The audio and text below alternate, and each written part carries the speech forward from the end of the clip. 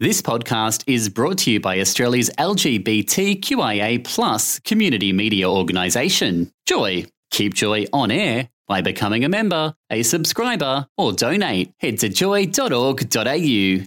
Joy, a diverse sound for a diverse community. Welcome to a Joy podcast from LGBTQIA+ community radio station, Joy 94.9. For more information and tons of other podcasts, head to joy.org.au.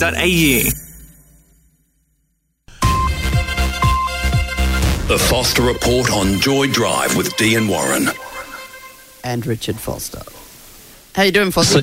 I knew if I stuck around long enough, I'd hear it eventually. Well done. I'm really pleased with that sting. You've gone to town. Fantastic. No, big thanks to Jordan Johnson for helping us with that. Yeah, I think it gives you a certain credibility, a certain kudos. Yeah, it does, doesn't it? That you've clearly been lacking. Balances it up. Credibility I wouldn't have had otherwise. Absolutely right. Tell us your level of surprise at the result over the weekend.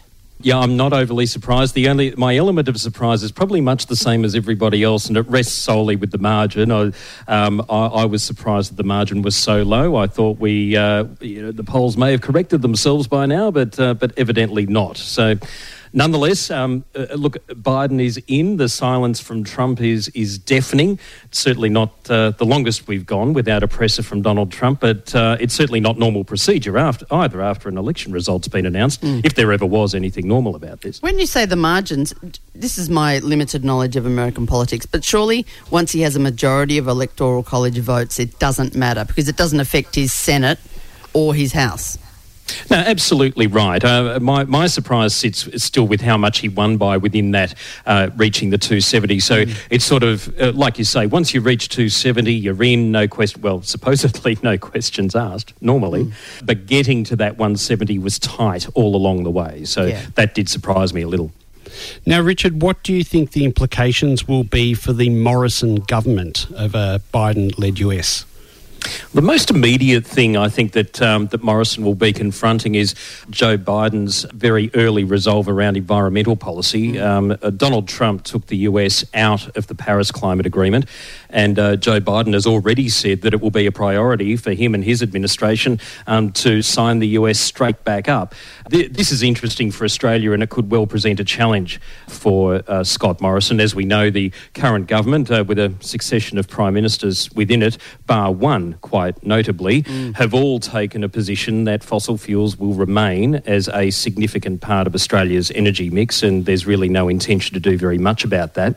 They've also taken a position that they're not going to continue funding the development of green energy, claiming it's already at a sustainable level. We need one government to come in as a one-term wonder, just to come in and go, we're here for one term and this is what we're doing. You need a government that is not concerned about being re-elected. Be a little careful there. You did kind of have that once, and it didn't last, did it? And any attempt to get an emissions trading scheme up has been met with such firm resistance from within the parliament that each attempt has failed and has cost a leadership along the way. I mean, the US position now, or if we can take Joe Biden at his word that significant environmental reforms are going to go through in the US, it does now position the world's largest economy as being very, very heavily invested in green energy.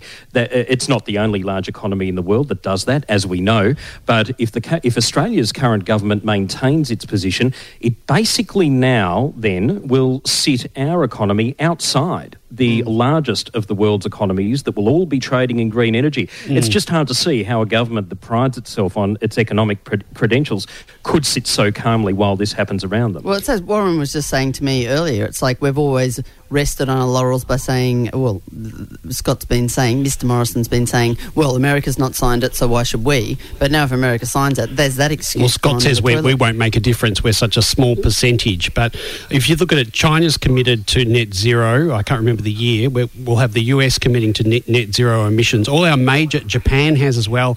Our major trading partners have. So we're essentially going to be an isolated island. Well, I think you've hit the nail on the head there. You don't want to be so economically isolated as was proven in the 80s. And that's basically what we could end up racing towards if the government doesn't shift its position on this. And that's because it really has very little to do with how much the country emits. That's not it.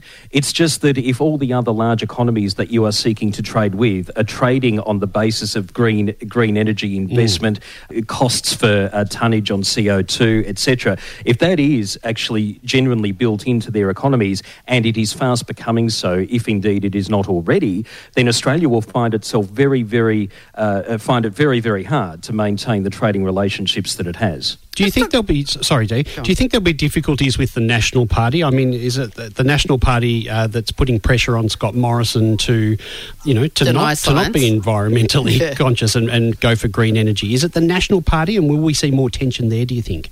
Well, that's been a big part of the resistance that we've seen to things like a carbon trading scheme, various forms of the CPRS and so on. Look, what we've seen in Canberra is a distinct lack of pragmatism around environmental investment, frankly.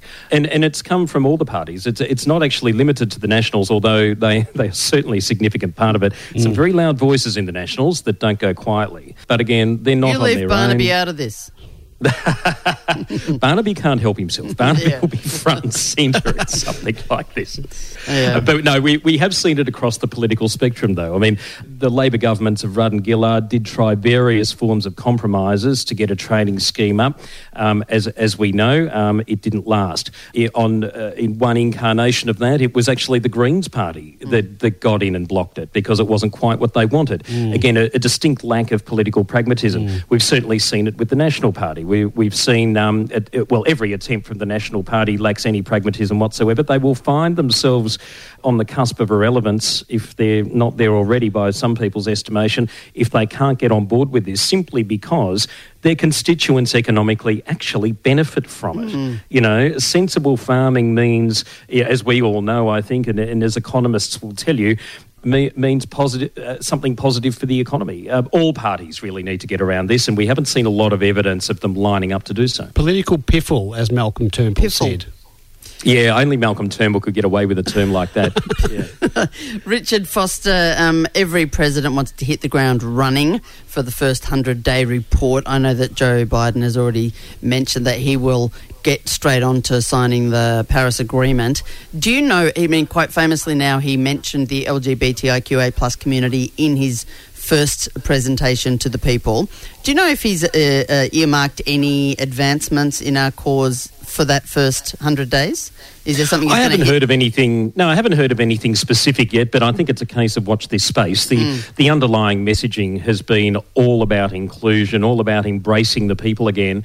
There's some very, very positive underlines there that would suggest that there would have to be something for communities like the LGBTIQ plus community and others, no doubt, as part of reuniting a populace that has been so disenfranchised in recent years. In terms of race, he's absolutely going to have to. If he's got the support of the black vote in the South, he's really going to have to do something quite dramatic and quite soon. I would agree with that. The thing to watch will be Congress, of course.